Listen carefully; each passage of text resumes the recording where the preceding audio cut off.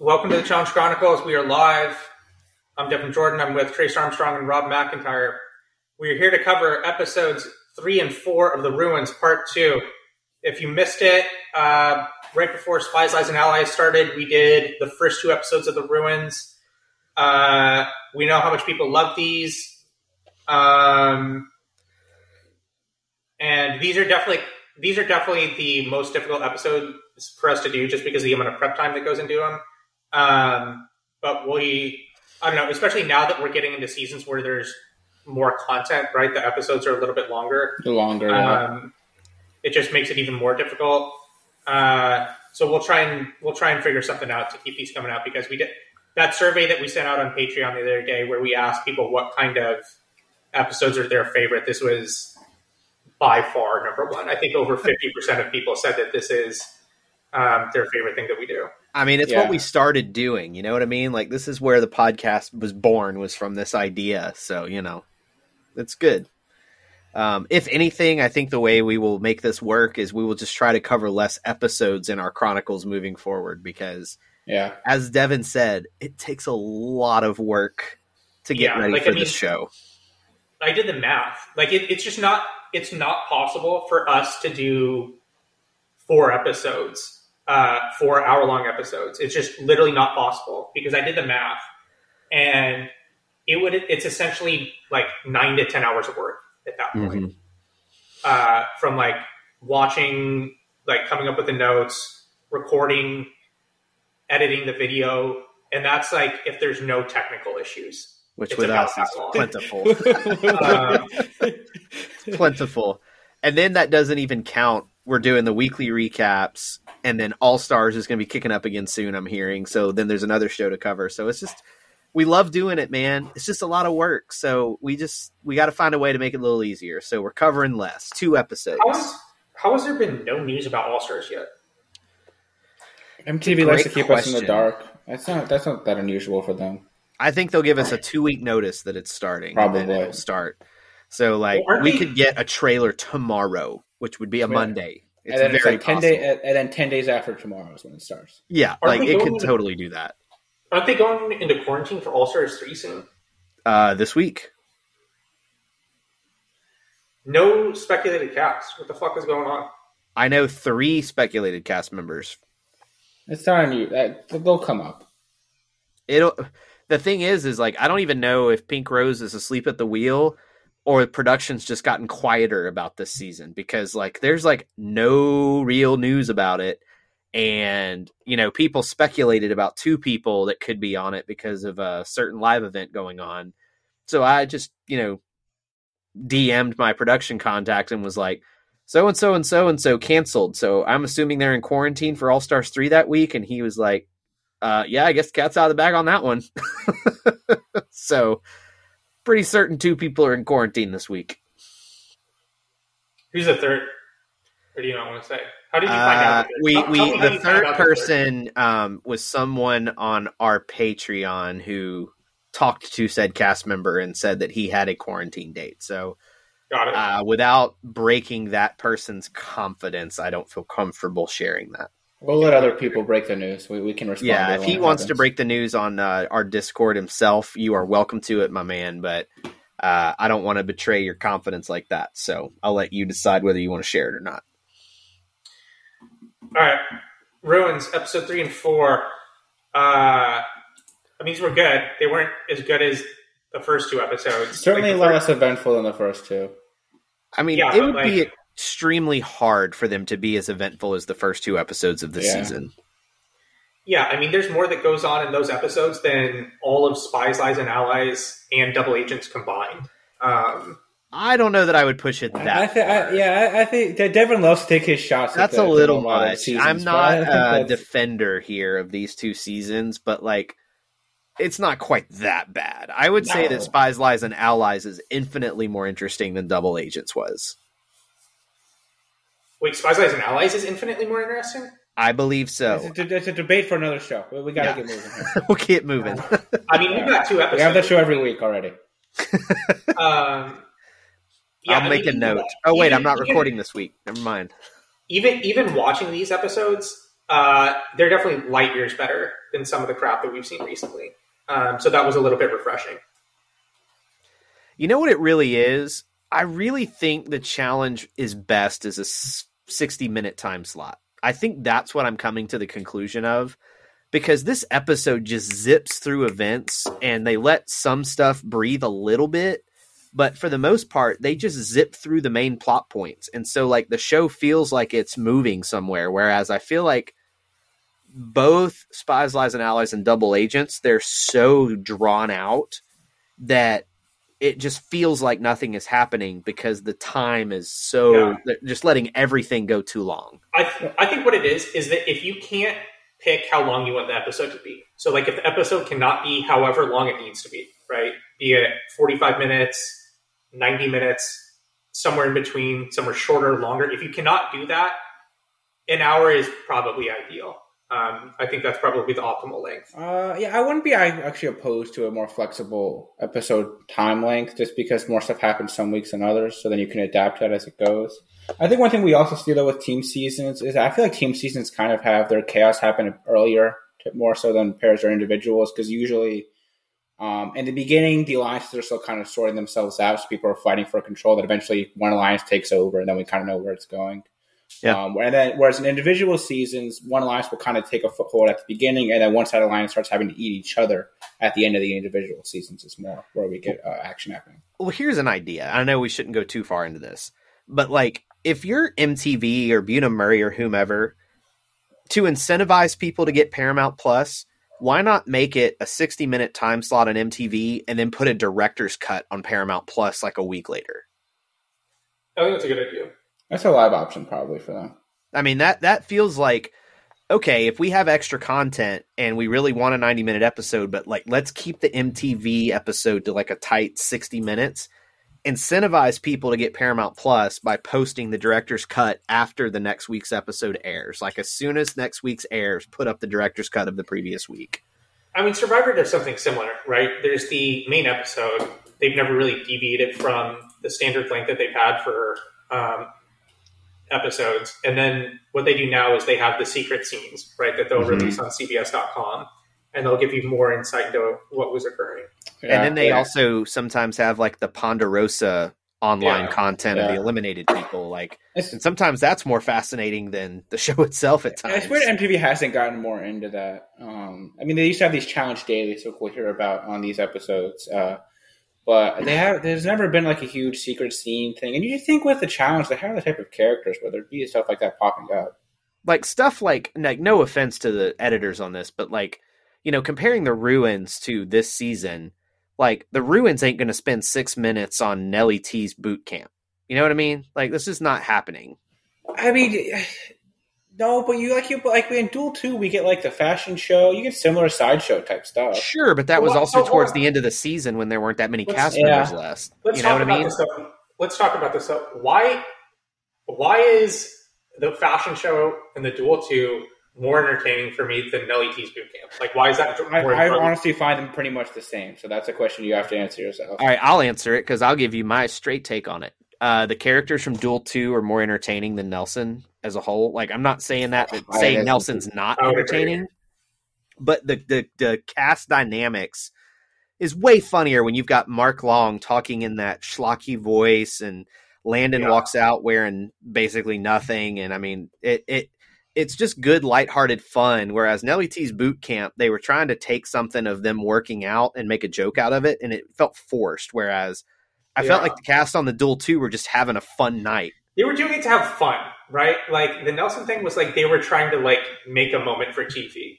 Yeah, I mean, Nelson's that is part of it is that they're more produced than the other stuff. But I think there might be some nostalgia goggles on for you guys with this one because, like, for me, I've always thought that was funny. Like, literally, have always thought that was funny. But like, I view them as very close to each other. I think the Nelson thing is a bit more produced, which is maybe part of the problem. And see, that's where I go like. The director's cut version of an episode, sure, include Nelly T's boot camp. Because I do think one thing, like we all really liked the preview episode for this season and Double Agents, right? Where the cast is like coming up to the house. Yes, I would say Double Agents one was way better than this one, but this one was entertaining. Yes. This one was definitely different, just in how they had the cast come up in the different cars and stuff. Well, the fact that the cast was split in half for it, like you only saw the vets, and then you saw the international people. Yeah. But whereas Double Agents, it was everybody at the house partying the night before everything started. That was just a different format, and I think the Double Agents those episodes are really natural episodes. I feel like you get a lot more characters just kind of interacting off the cuff. It's very not forced or produced interactions, whereas a lot of stuff on the regular show is pretty produced in terms of being over and like, all right, they're making a show out of this one. And sometimes I'm okay with that, but there's also other times where I prefer things to feel a bit more genuine than the producers have their hands in everything.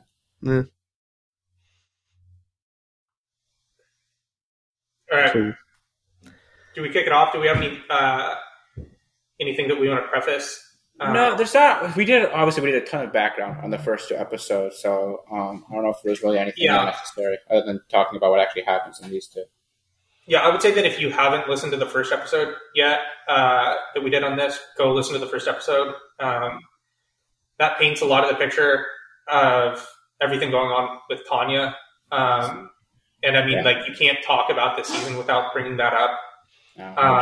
Particularly episode 4, which we'll get to in this show. Yeah, because this is essentially the end of Tanya's time on the show, episode 4, and so all of that comes to a breaking point. And we talked about this last time, and you can see it here, and she almost says it herself, she just should not have been on this season. I don't think they've ever cast anyone that was to this point emotionally and mentally on the show, where they were in this kind of state. It certainly hasn't been made that obvious to us that somebody based by their own words shouldn't have been on the cast. Yeah, I feel like Rob's got a good point there. From what the editors have shown us, this is the worst.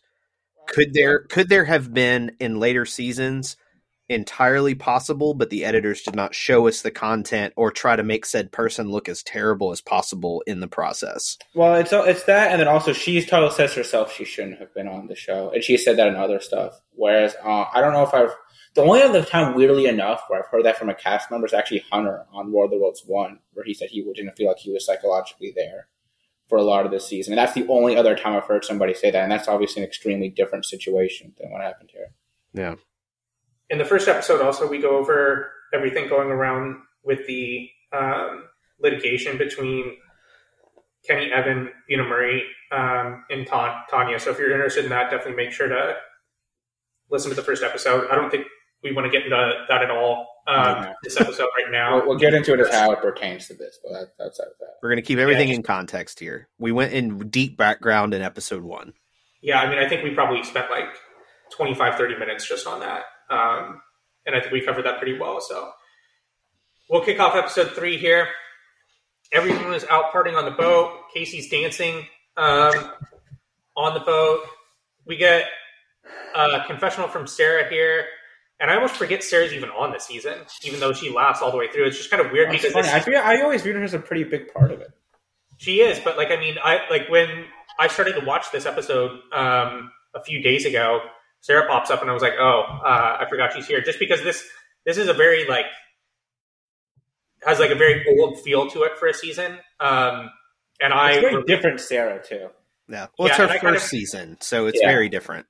I perceive her as a much more new character than a lot of the people on this. I think so. Sarah said she feels pretty good about the game, and she's taking it day by day. Evan makes a comment about how he's into Veronica, about how she looks great. Then while they're on the boat, Tanya starts to climb the mast of the boat. Evan and Derek run over and kind of get her down before she hurts herself. Everyone's upset with her. And then we get a scene where Tanya is making out with some local woman on the boat. Do you think she's just a boat hand? Why was she there? I think what it is that this is just some boat tour, right? And there's more people than just the cast on the tour. That's nuts.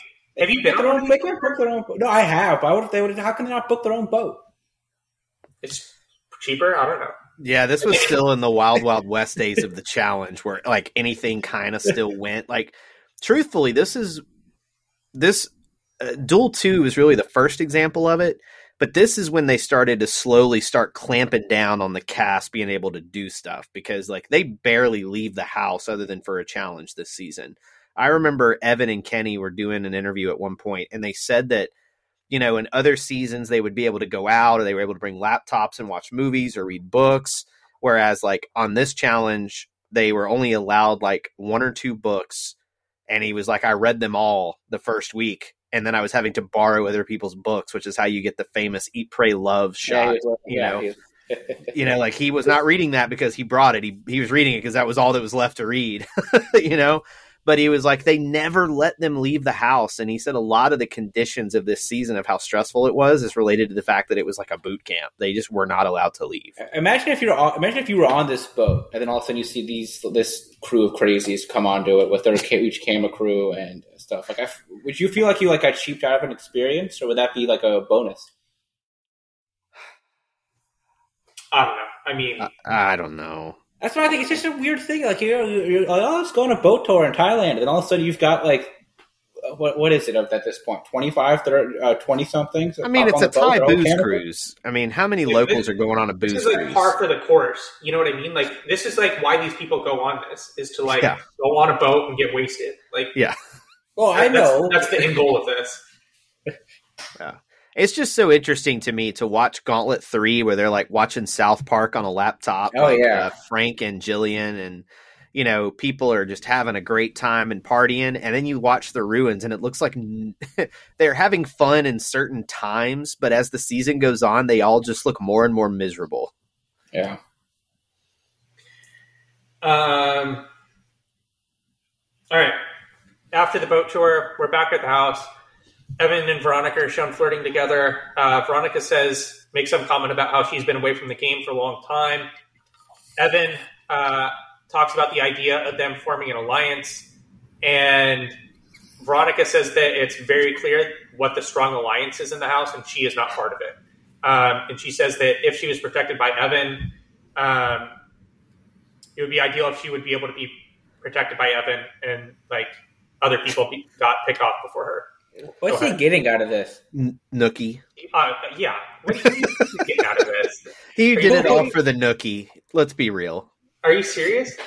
Well, just when he's proposing an alliance, he could just, hang out with her. Flirting with her. Evan was definitely flirting with her. He needed Veronica in his alliance. Asking if you could join an alliance. I mean, I think there was a lot that we didn't see. Like, I think there's a lot of implications that go along with this. I mean, Evan needed Veronica in his alliance like he needed to get kicked in the face. Like, there was no reason for her to be a part of his alliance. It benefited him in no way, other than he got some nookie. Let's be real. That's it. After this, we get an interesting conversation. Like, even, I think there's a lot of conversations like this that take place in these episodes that, for whatever reason, these are way more interesting to me than a lot of the stuff that goes on in current seasons. So we get a conversation here between Wes and Evan, and Wes makes a comment that no one wants him to be on the team, and Evan tells him that they're not going to pick a name out of the hat for who will go into the what do they even call it? The ruins? The ruins. No, for who's in the nomination group, right? They have a name. Yeah, just to remind everyone. So how the inner console elimination? Yeah, how elimination works this year is that 6 people from each team, or so. If you're on a team, you nominate 3 men and 3 women from your team to be selected to potentially go into elimination. If your team wins, those 6 people, the 3 men and the 3 women, then get to decide any people from the opposing team and your team to go into elimination, right? So it has to be one man and 1 woman from each team. So there's a lot of power in being able to go into this group, but there's also a risk. The only people that can go into elimination are the people in this group. And what Wes proposed in the last one is that they pick hats for a certain number of people, or pick a name out of the hat for a certain number of people to go into elimination, because he knows if they didn't do that, he would just be put in every single time. And Evan's like, no, we're not going to do that. Like, well, to be fair, last time Johnny was like, sure, whatever, and then they agreed to do that. I think they all did. Like, I mean, they all agreed to it just because they know it doesn't matter. You know what I mean? They Wes has like zero power. They were just coming off the episode again where they put Evelyn in against Kellyanne kind of just because. Like, that's just what they felt like. Yeah, like they didn't need to do it. Like, they literally did it to be mean. You know, I think what's interesting about this Evan Wes conversation while they're eating the ramen noodles and whatnot is I think this is actually indicative of the fact that Evan and Wes kind of were friends outside of this. Yeah. And they were actually having like a real life conversation about the game. Like, it was not like antagonistic Evan playing up what he is on the show. It was like two dudes like having a real conversation about what was going on. And you could tell that both of them were very frustrated with each other by the end of it. Yeah, because Wes says Evan's going back on what they talked about. He tells him that that he needs to be a good person, and then he tells him that he's selfish and he's a coward. And then Evan just gets up and walks away. So Wes definitely tries to make this personal in an effort to gain some leverage in the situation. It proves unsuccessful, unfortunately. Yeah. I do like these Wes and Evan. It's like two opposing generals coming out into the middle of the battlefield to hash out plans prior to things commencing. Yeah, I mean at this point though, Wes is an army of one. But this is what I mean though. When we talk about the rookies in Spies, Lies, and Allies just rolling over, like Wes here is like he's an alliance of one. He's got no hand, but that's pretty much worthless.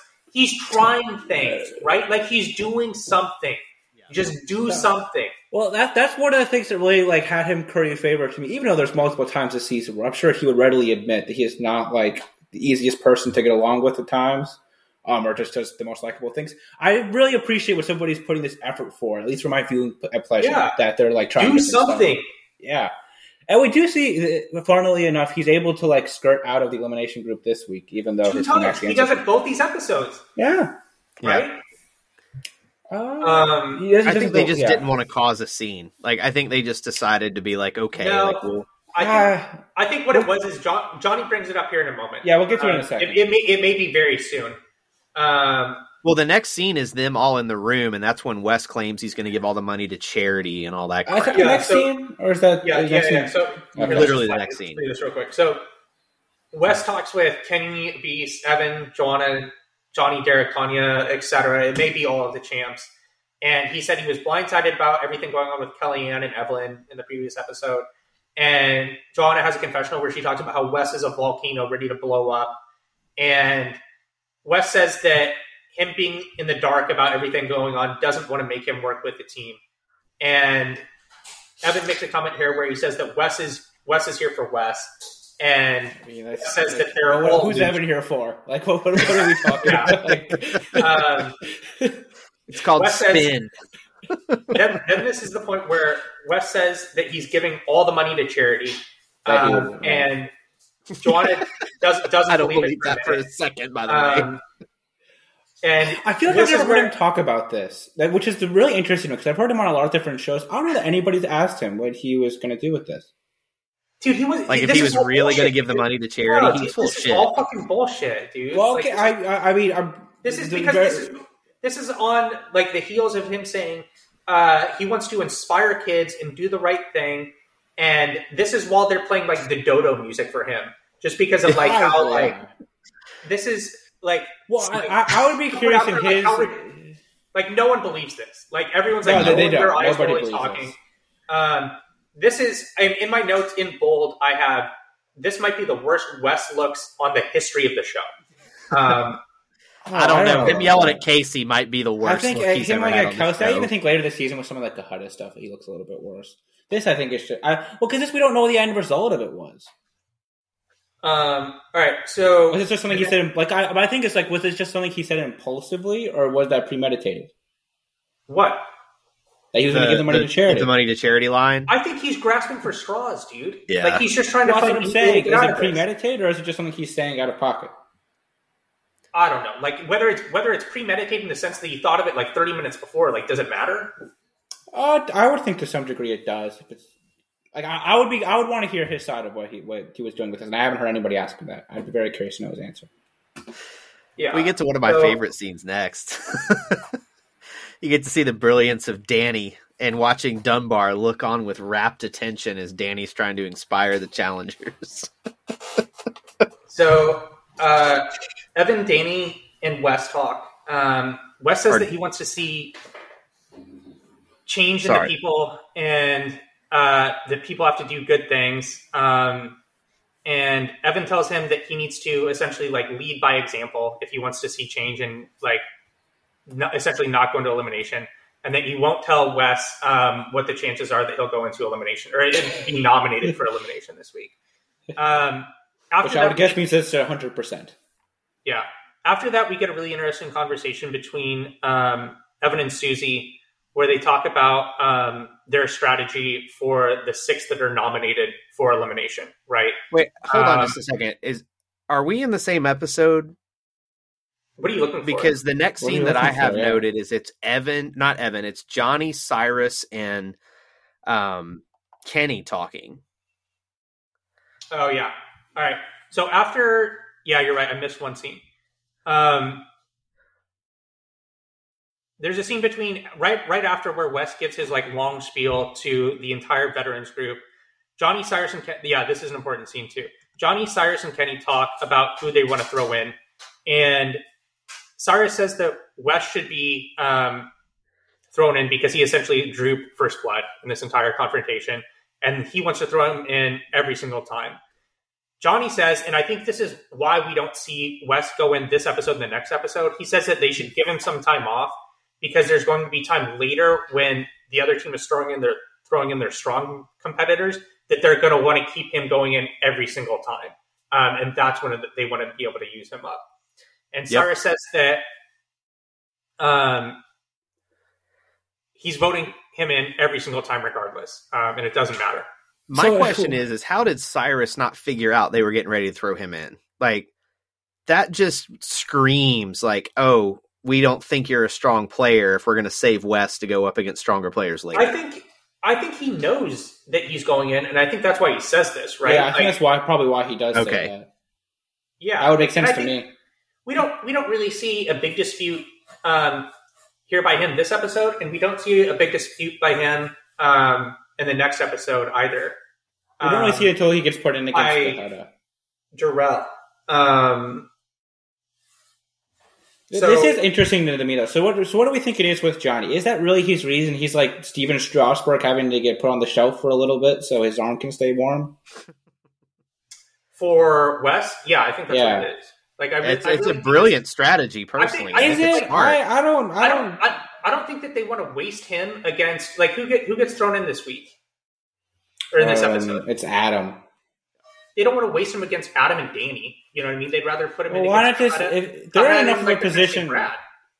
I suppose, but they're in enough of a position where they could just have him go in against whoever. Yeah, but I think that they would don't want something fluky to happen and then potentially have to go in later on.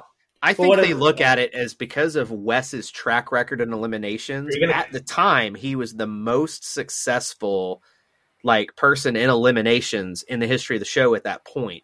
So they probably looked at it as, okay, we want to see Wes versus Brad. We want to see Wes go in against Dunbar because Dunbar was still seen as someone competitive at that point. They really wanted to save Wes for those types of eliminations at this point. They can make that happen tomorrow, though. If they wanted to, they have the votes. They're probably going to be in the circle because there's no guys left on the Challengers team. They can make that happen if they wanted to. To do what? To just make Wes go in against somebody. Make him go in against Brad or Dunbar, whoever. Brad. Well, see, here's the thing you're forgetting. There was a story that came out after the season that Brad had an alliance with Evan and those guys. I know that. Brad wasn't going to go in until he just absolutely was forced to. I don't. What I'm saying, though, is if they need Wes to go in against somebody specifically, they could have him go in against him this round. They don't need to wait. They have the votes. Yeah, but you're also assuming a lot. You're assuming that the champions are going to run the table like they do, except for this one challenge. I don't think that Rob, wouldn't they not? So if they're working with Brad and Dunbar, wouldn't they want wouldn't they not want to throw them in yet? Because if they are working with him and by some miracle they do win, those guys are going to push the team in a direction to not throw like Johnny, Evan, and Kenny in. Well, I'm not saying specifically about them. I'm just saying for Johnny's specific line here that they need to save West to go in against strong people. They can have him going against strong people now. They don't have to wait. I know, but that's why they don't want him to go. But that's like Devin said it. You don't want West to go in and get a fluke elimination and go home now. You let West hang out a little bit longer. Well, you can say that about anybody. Yeah, but you don't care if you lose that. You want him to go against the strong people. So later on, the strong people go against West, and West potentially beats them. In other words, they're completely fine. They're completely fine with Cyrus going home. That's why they don't want him to go against the strong people now, is because they want the strong people to be around on the other team. Because if they win, they're in power, and they can have the influence to not have Johnny, Evan, and Kenny go in. I suppose that could be. There's a lot of hindsightness to this because we know the champions run the table except for this one challenge. So, I mean, they're covering both ends here. Like, Evan and Kenny honestly put together the perfect game plan and executed it almost flawlessly this season. It almost bit them in the ass in the final, but they got lucky that Kellyanne was slow as shit. I think if I was in their position here, I would be putting him in every time. I don't see the point in keeping him out. I mean, they get a pretty good competitor for these next couple of episodes. Like he looks fully motivated. He's the first one that they send out for the swimming mission in the next challenge. I think it works out for him, especially it definitely works out for them. But they have a very significant lead at this point. There's a lot of runs they've stacked up on the table.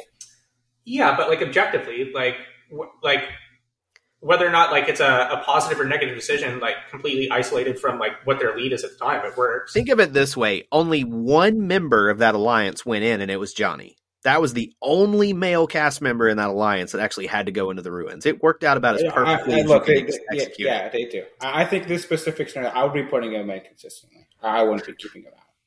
Why do you do that? So what flaw do you see in their plan? Well, like this episode, it literally seems perfect. It literally seems perfect.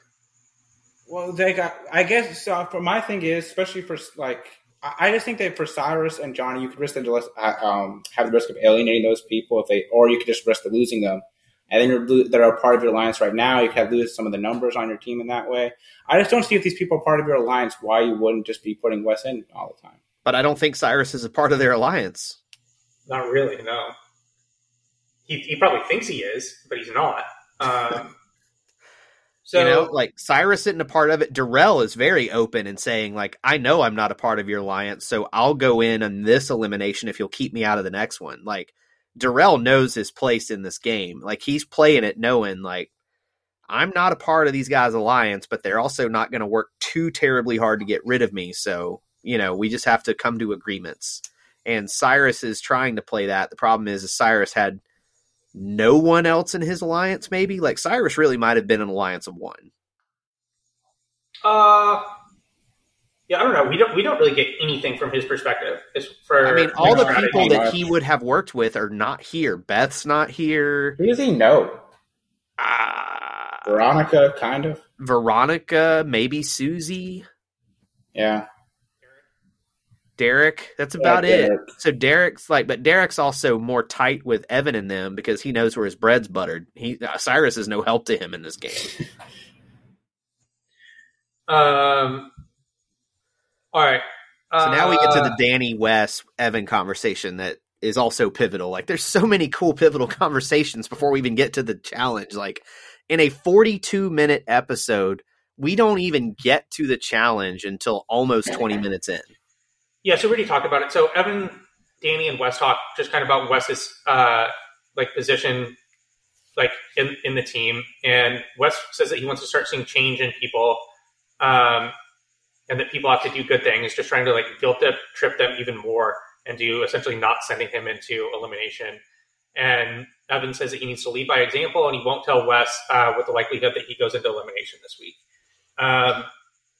Evan and Susie have an interesting conversation after that scene where they pretty much go over their strategy as a whole and about how they will always have the majority, or their goal is to always have the majority in the 6 people that are nominated, so that they can always control who gets sent into elimination. And the people that this essentially consists of are Evan, Kenny, and Johnny for the men, and for the women, Susie, Joanna, and anyone else, essentially. And by doing that, they will always have the numbers. Evan tells Susie that he trusts her 100%, and Susie says that Evan is essentially the leader of the team in the sense of who they will vote for, that he's completely like steering the ship. And we get a confessional from Evan here where he says that at this point he has too many alliances. We get the ultimate winners at it here. Yeah. Well, what's funny too is that we don't. So we've got Derek and Cyrus. Like, there's a lot of other people who aren't included in this group who are part of the team, but who are also still much closer towards the Evan and Kenny side of things than whatever Wes is doing on the island by himself. Well, see, it's one of those things where Derek Kaczynski was always a great silent partner in these alliances. He would never stick his neck out. He would never get involved in politics. But, like, he would always just ask Evan and Kenny, then, what do you want me to do? Because Derek never got his hands dirty after a certain season. And a lot of it, I think, had to do with him having a kid. You know, like in the island, he just had his son, and he started playing the game much more safer and doing anything he could to win money. So it was just like, you tell me what you want me to do and keep me around to the end so we can win money. I mean, that was kind of his game after that. Mm-hmm. And in this era, in this format, it definitely works. Yeah. I mean, in a team season, it's so easy to just coast under the radar if you have the right relationship.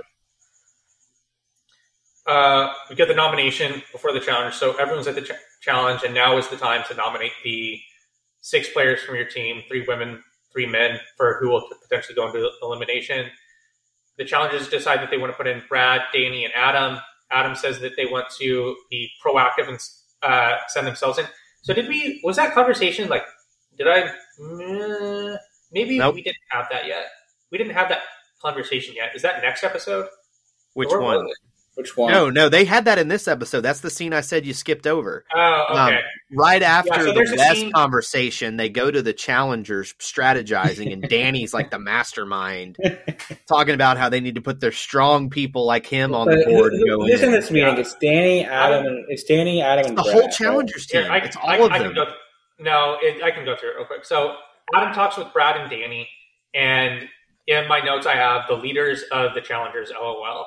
And Adam says that they need to start taking their guys out, them being the champions, and throwing themselves in there.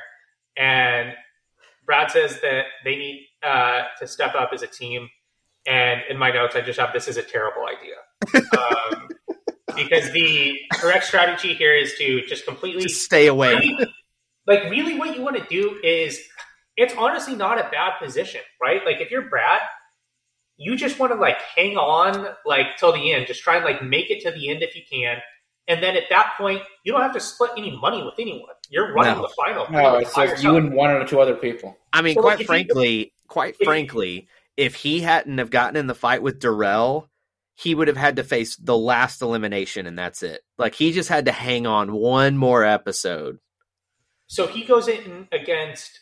Yeah, so, I mean, he would go in against... Do you think they put Johnny in again at that point? Like, who do you... Probably.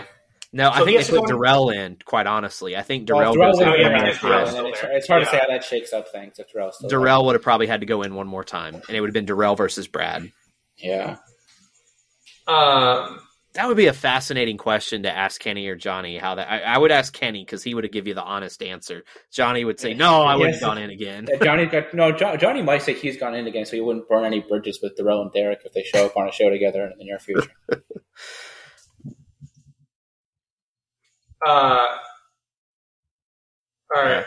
Either way, So- like, how sad is the Challengers team when the brain trust is Adam, Brad, and Danny? Like, that's just... Like, did If they that not- doesn't spell disaster, like, what does? Well, that's the thing with these team seasons too, right? It's not just that one team is so good; it's that the other team is so bad. Did they not see this as an issue going in? Like, do you think that they were aware of this? We've talked about it before. They just don't care. I don't Really think is what they it is. care. They I don't really care. don't. Like, I don't know. They may. I think there's a part of them that, like, is consciously aware of this because, like, I know for Survivor, they're consciously aware when they put together a disaster tribe. right? Just because they know that that's a plot line that they can move forward, and that there's a lot of entertainment that's involved with that. I mean, if anything, it could have turned out differently if there weren't the DQs that they had. I mean, that hurts it a little bit. I mean, granted, Tanya's one of them.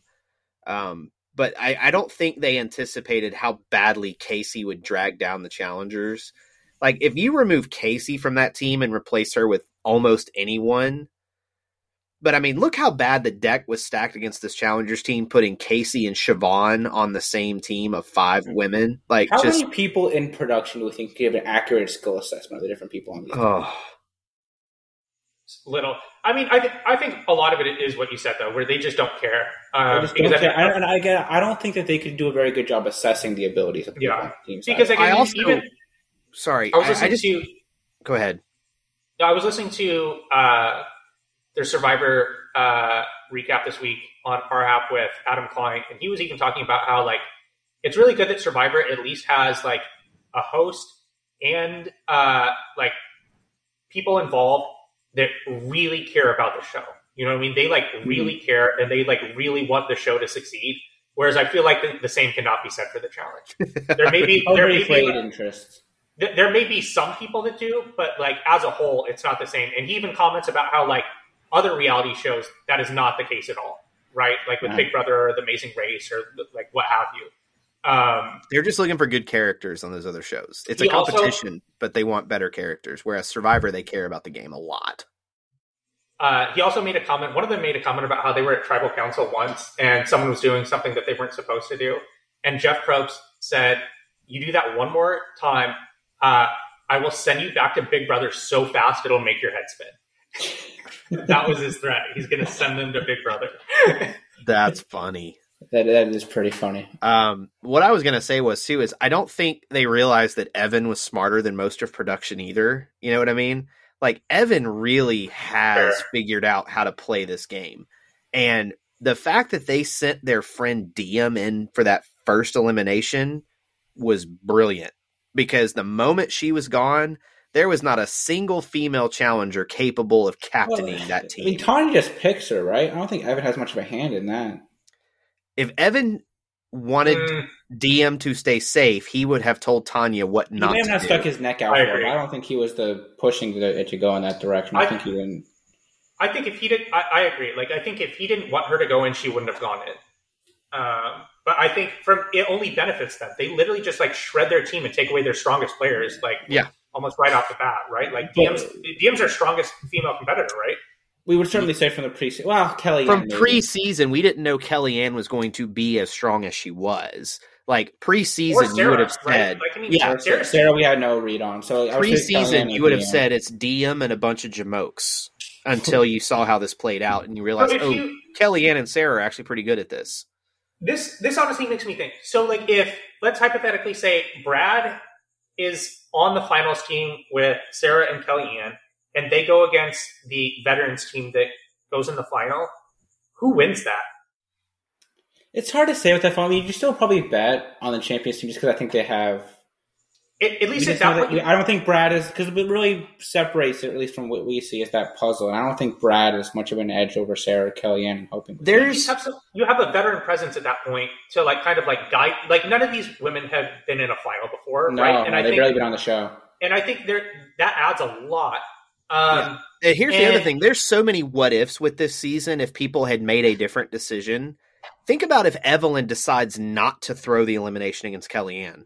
How does that throw this? They just have no people at the end for the challengers. Basically, they're just gone. They're just gone. Like, there's nothing. It's Sarah by herself. Risk of that throughout this season. Like, if the challengers don't pull out a couple here, like they I mean, what do they do? I mean, and here's the thing, too, and we're going to talk about it in a minute. The challengers have the opportunity to get id of Casey, and they don't. They literally have the chance to get rid of their worst player. We'll talk about that decision extensively later. We have it's the worst decision of the whole season. The worst. The thing is, too, I don't think it's like Evan does a very good job of keeping his team organized and like strong throughout the season, but they also like would have just dummied them if there weren't that much plotting going on. They sort of dummied them in every single mission.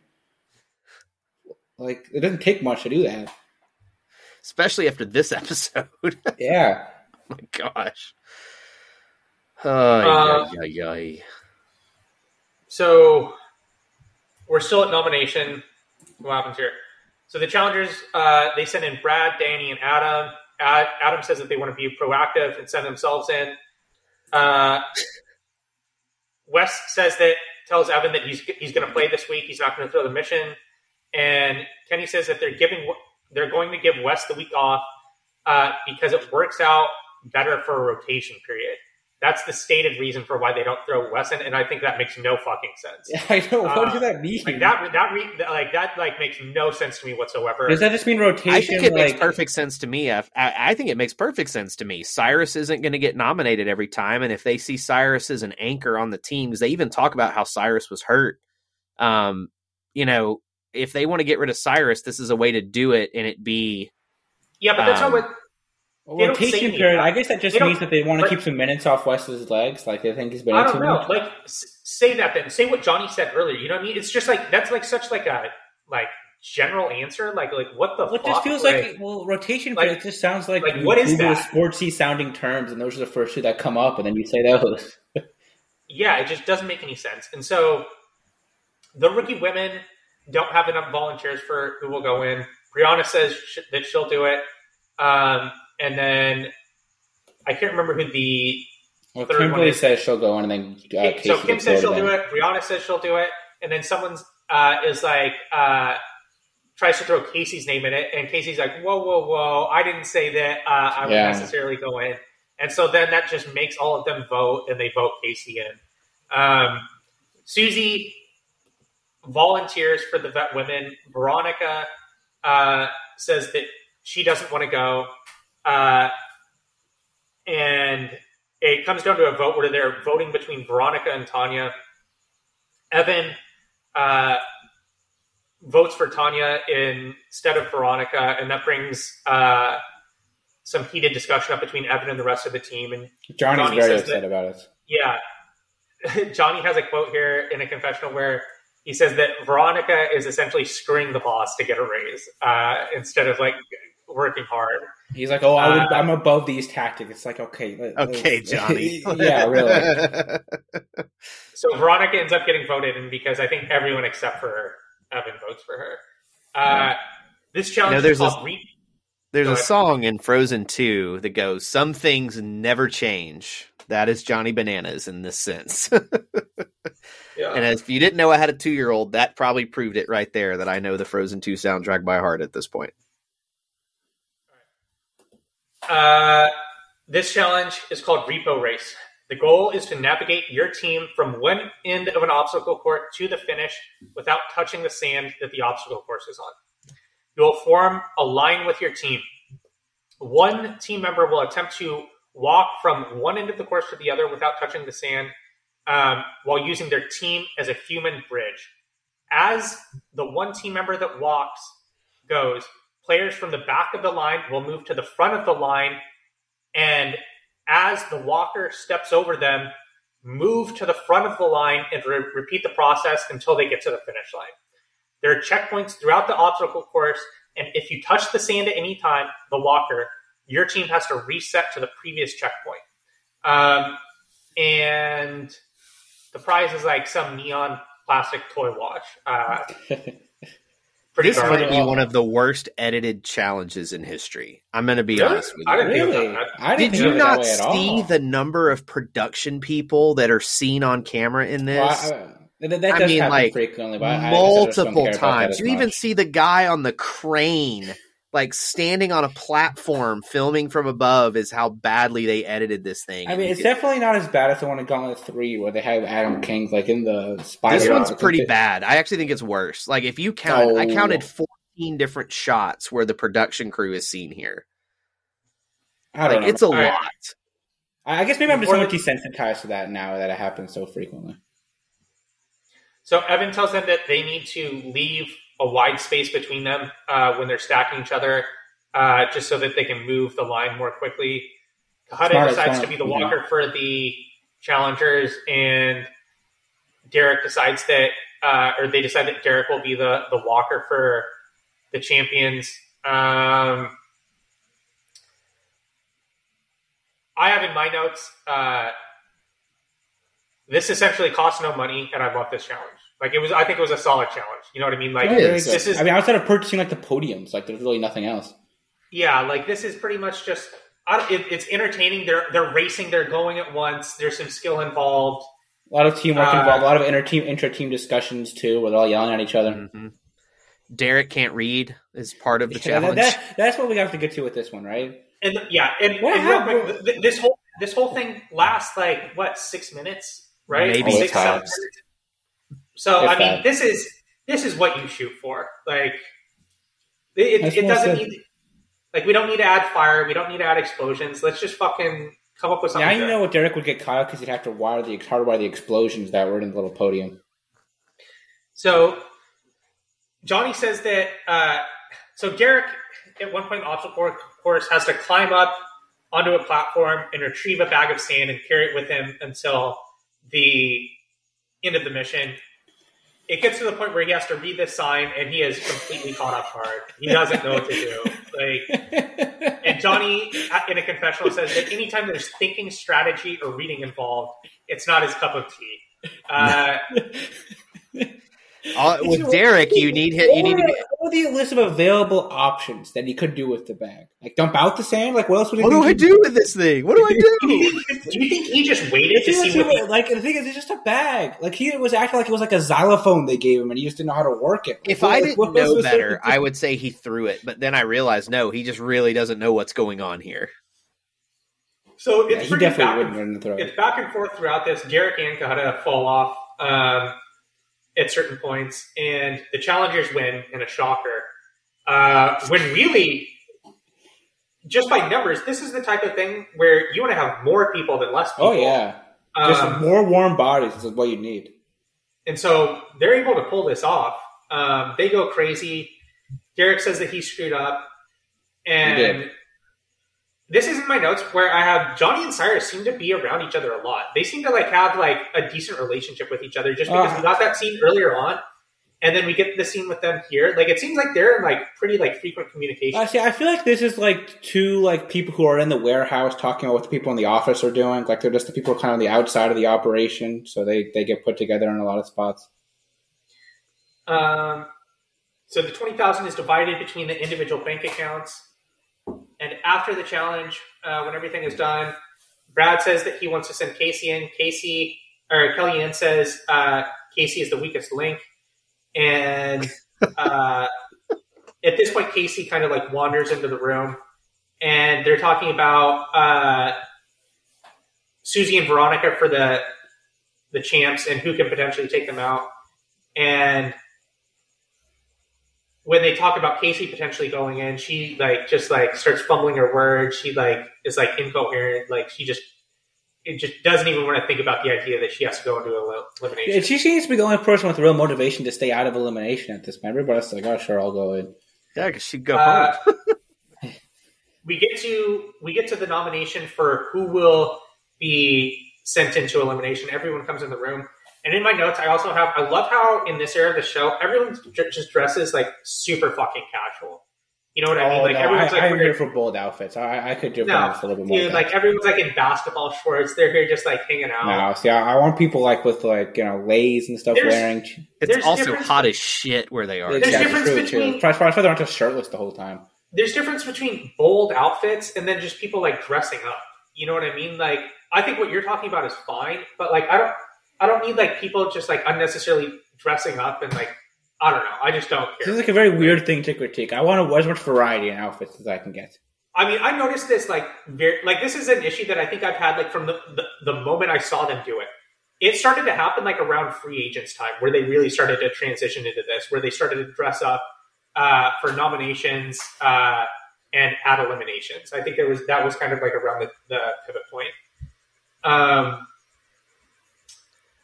This is the stupidest nomination on the planet, by the way. This is what happens here. What happens? They all hold on. So Brad here. They all write names down for who they want to go in, right? Adam talks about how the rookie girls are far better than the vet girls. Adam and Brianna are voted in to go in here.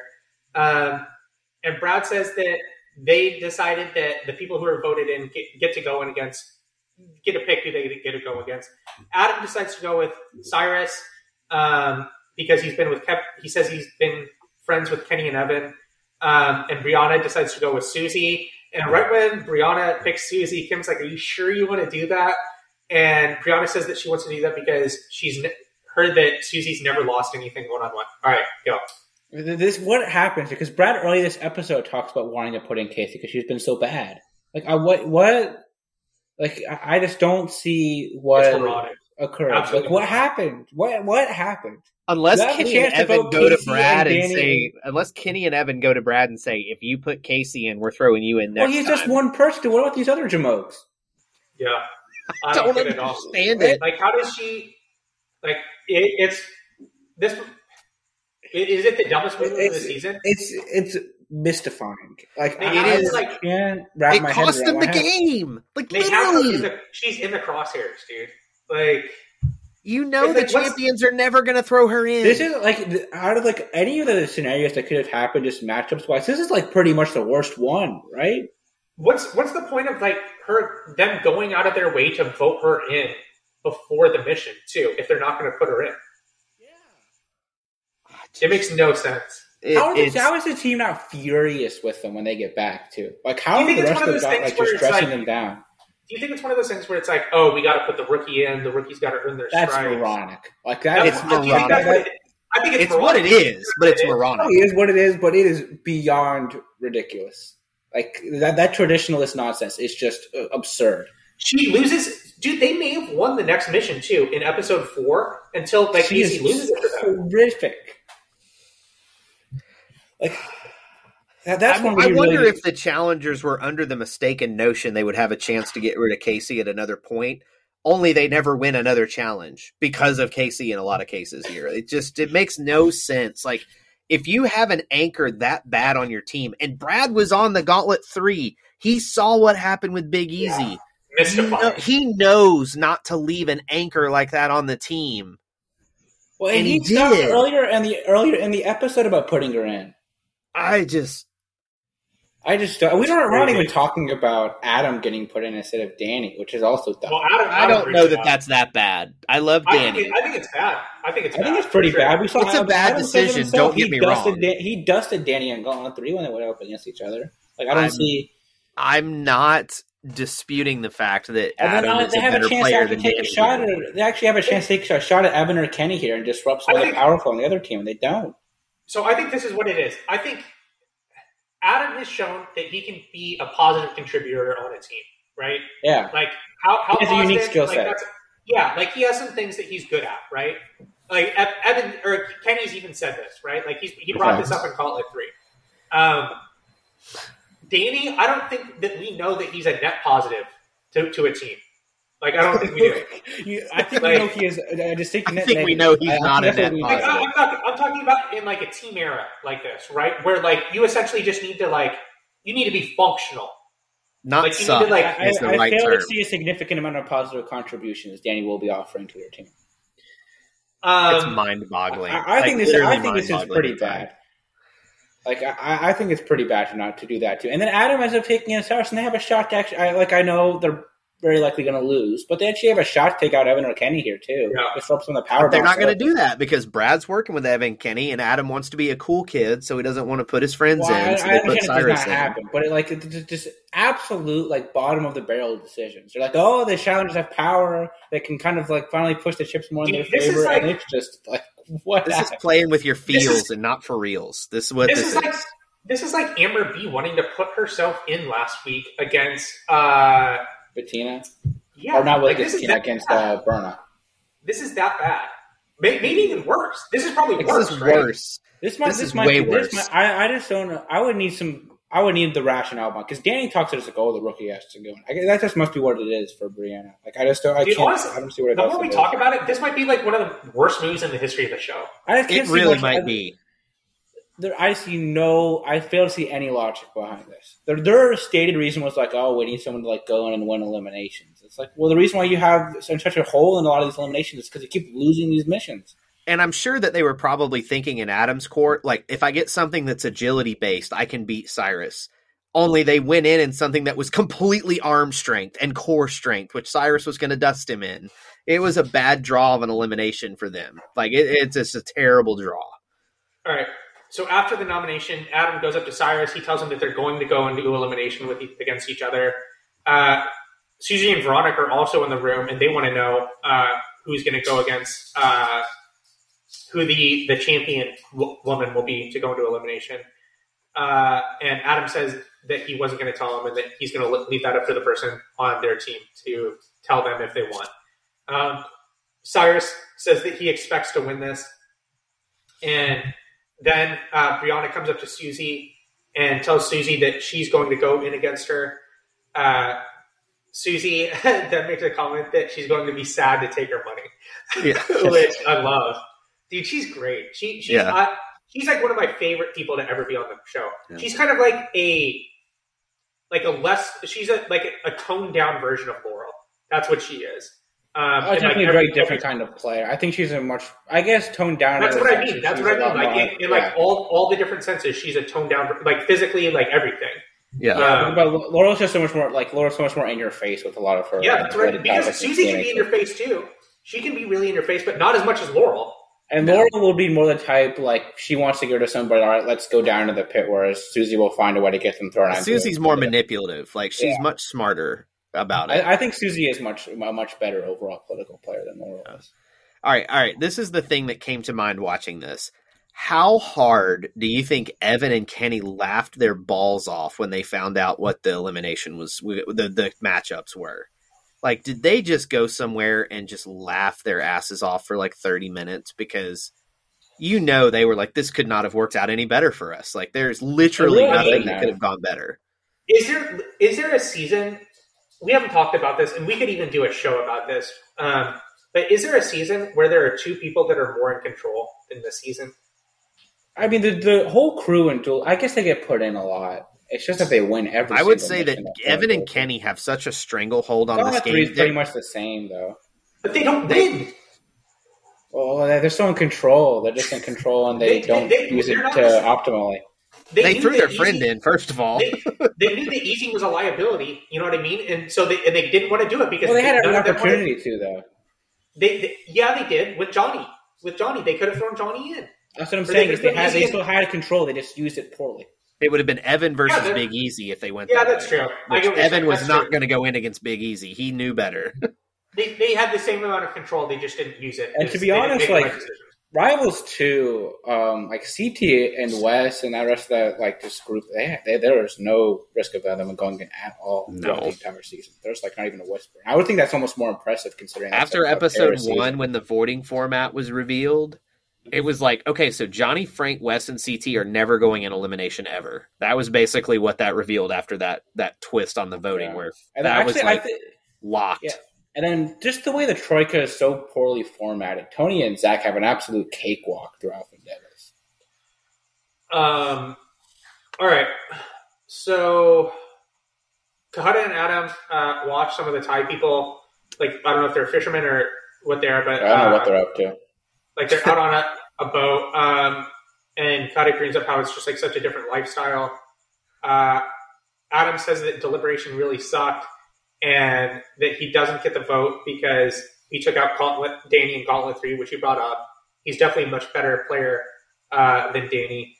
And Kahada said that the people that should have gone in, like this is correct, should have been Danny and Casey. Those are the people that should have gone in. One of the few times I fully agree with Adam King. No, that's what Kahada said. So is Danny the worst male competitor on the team right now? Yes. Is he the worst male competitor on the team in general throughout like the entire course of the season? Yes. It's Danny. Yes, he is. Oh, Casey's he's worse. He's better than Chet. No, he's not. Chet's been like functional in seasons before. Danny, I don't know. Chet is like not bad in battle this season. It's definitely Danny. Danny argument for Danny being better. Danny has done nothing. Danny has, at least at this point, like Danny has like some like political connections. You know what I mean? He has some relationships with these people. I was thinking more about in the missions, just like competitively.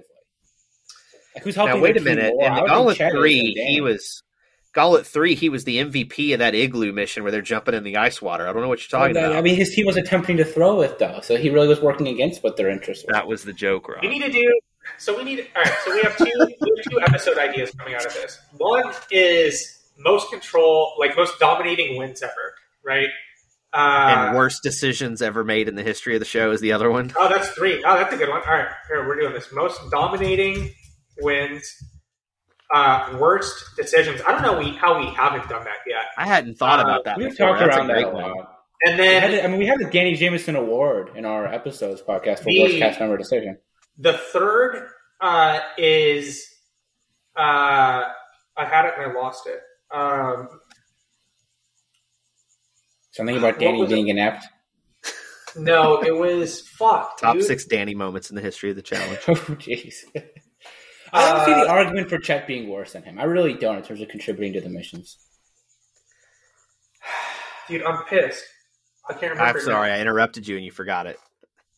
I think how many people is Danny better than in the history of the show? Male competitors. How many male is Danny competitors? Nate. Which Nate? Nate and Priscilla Nate. Okay, so fat Nate, not crying Nate. Yeah, well, probably better than crying Nate too. No, crying Nate has actually won a mission though, and an elimination on one season. Really bad crop of competitors too. That cast does suck. Top Throne missions. I think Top Throne missions. We've talked about that a lot. Number 1 is definitely CT on World of World 2. No, dude, like he had some really. I think the ones in. He's on this. We've talked about this. He's on it multiple times, but I think the one in Gauntlet 3. CT probably like 4 or 5. Gauntlet 3 is the most epic throne mission ever. He has 2. He has the first one in Gauntlet 3 where like they have to like climb down the ladder and like retrieve something. I don't even remember what it was. And retrieve something. A flag. And he climbed back up for like 10 minutes. And he climbs down unnecessarily to the very bottom of the ladder and then like hangs on with like one arm onto the ladder and then just lets go. And then Coral is losing her mind because she's aware like what's going on and what they're trying to do, and she could be in jeopardy of going in. And Johnny's like, yeah, that's what he said his strategy was. No, that's what he's going to do. Brad. It was Brad. Oh, it was Brad. Brad tries to like justify this to her that he's actually putting forth a good effort here. It's so great. There's that one. He's got like 4 or 5 on the list, really. Then there's might be the whole list. The ice mission that you brought up where they have to jump in the water and jump out. He opens the door and walks out. No. He dips his finger in, right? Yeah, he walks up to the ice bucket, puts his finger in, flicks it, shakes his head, and leaves. Doesn't even get in. I mean, the yoga moves one to me is just so egregious. He's literally doing he's doing the swan thing there.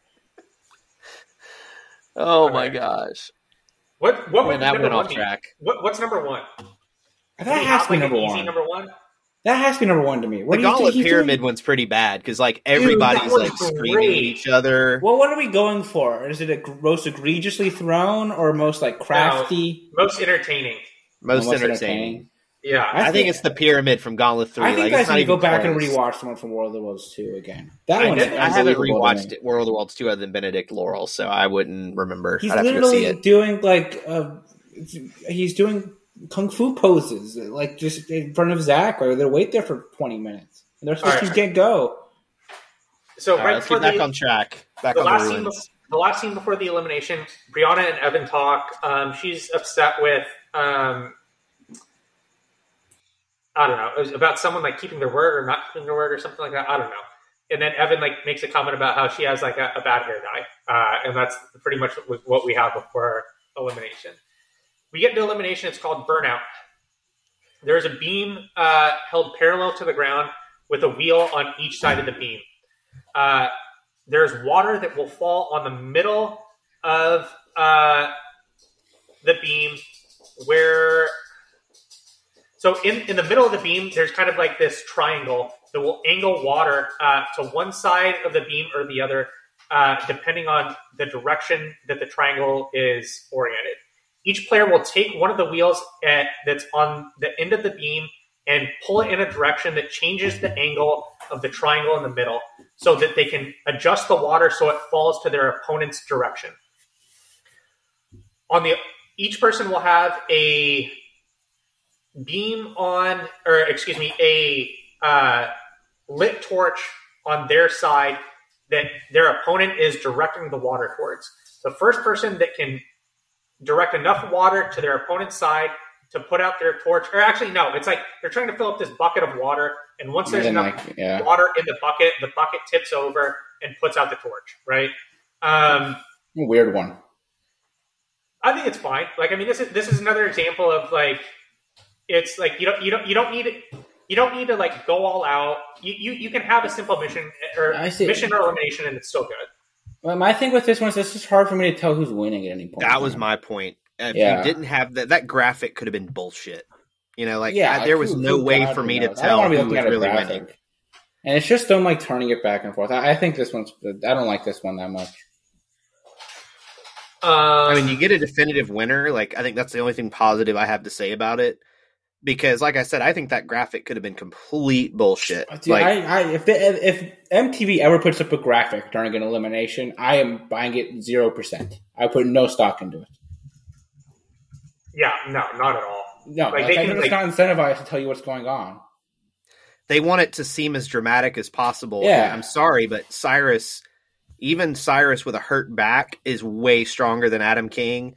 You cannot convince me that they were neck and neck like that graphic showed. Like, not possible. All right. Like, there's really not a lot of commentary for these ones, I can't imagine. Brianna loses, Adam loses. Champions reign. I don't even know what we want to say. Susie seems like she wins like pretty commandingly. Cyrus and Adam look pretty tired after they're done with theirs. Dunbar says he's shocked that Adam lost. Why? I mean, I would have been shocked if they were on ropes climbing things and Adam lost. Yeah. Are you fucking kidding me? I think that was on a cue card, probably. Yeah. Yeah. They have a teleprompter Dunbar's in the not back exactly the greatest. Dunbar's not exactly the greatest wordsmith. No, he has the bananas backpack confession. He has like one of the most iconic quotes in the history of the show. Every now and then a blind squirrel finds a nut. That's all I'm going to say. You know, like, yeah. I think his like droopy Eeyoreness in his confession is going to be endearing at times. So what I did not remember that was kind of shocking to me is Danny actually beats Darrell in. Well, we'll get there in the episode. Yeah, I guess we get there. Wait, which one am I on here? The wrong one, apparently. Yeah, because we're all basically the end of the episode. Evan and Veronica start talking again. Then they All right, so after the challenge, Danny says their morale is shattered. The veterans party. Darrell says they took their heart. And then the last scene that we get before the end of the episode is Veronica says that there's going to be a big moment between her and Evan, and that she likes Evan as a person. Evan says he likes Veronica, and then they show them cuddling. Transition to episode 4. This is where I really liked the in credits shenanigans for the end of this episode with the baby powder with Johnny and Kevin. Johnny and Kenny were like wrestling, and Johnny was getting him with the baby powder, and then Kenny gets the baby powder away from Johnny and squirts it all over him. Then Johnny gets up and smacks Sarah and gets baby powder on her. Like, it's just a funny moment in a season full of not a lot of lightheartedness. It is good. So it's just fun. These post-credit scenes are great. I wish we had more stuff like this now. Yeah. Where you just saw the shenanigans. We bring that up a lot. It's just the fact that type of stuff just isn't around now. It's so odd to me. Like, that type of stuff needs to be in this show.